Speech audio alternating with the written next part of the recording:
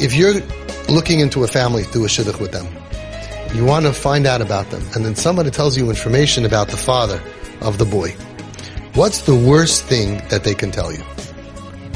What's the worst information that you could hear about somebody?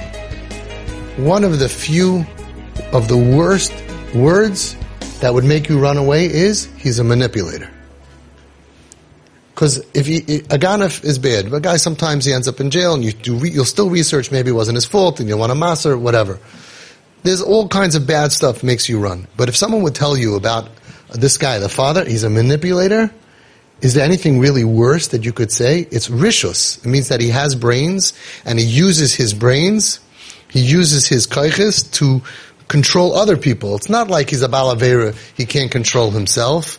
It's not like he, other kind of bad stuff. A manipulator is, he's moving people around like a chess piece. He's like an eisnitzer. He like squeezes out everything, and he ruins things, and he twists things and turns things. It's a mastermind of evil. That's the word manipulator. It's like one of the worst things you can call somebody, right? And parents are telling me that constantly, even with younger kids, this is the label that they're talking about their kids, or that professionals are telling their kids, he's a manipulator, he's a manipulator. And I get so upset. I'm like, it's a little kid. It's a little kid, and to put such a big adult evil label on a little kid that already at such a young age, he's so broken that he's a manipulator.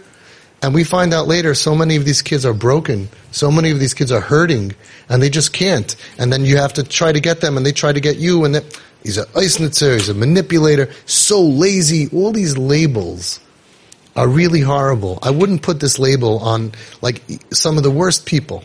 Manipulators, evil. We have to be very careful not to look at our kids in evil ways.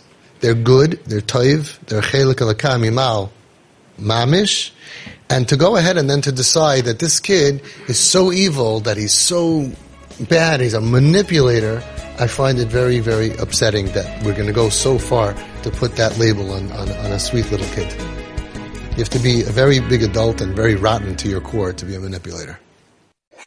This is Avi Fisher from Twisted Parenting. To be added to my broadcast, please send a WhatsApp request to 718-902-6666.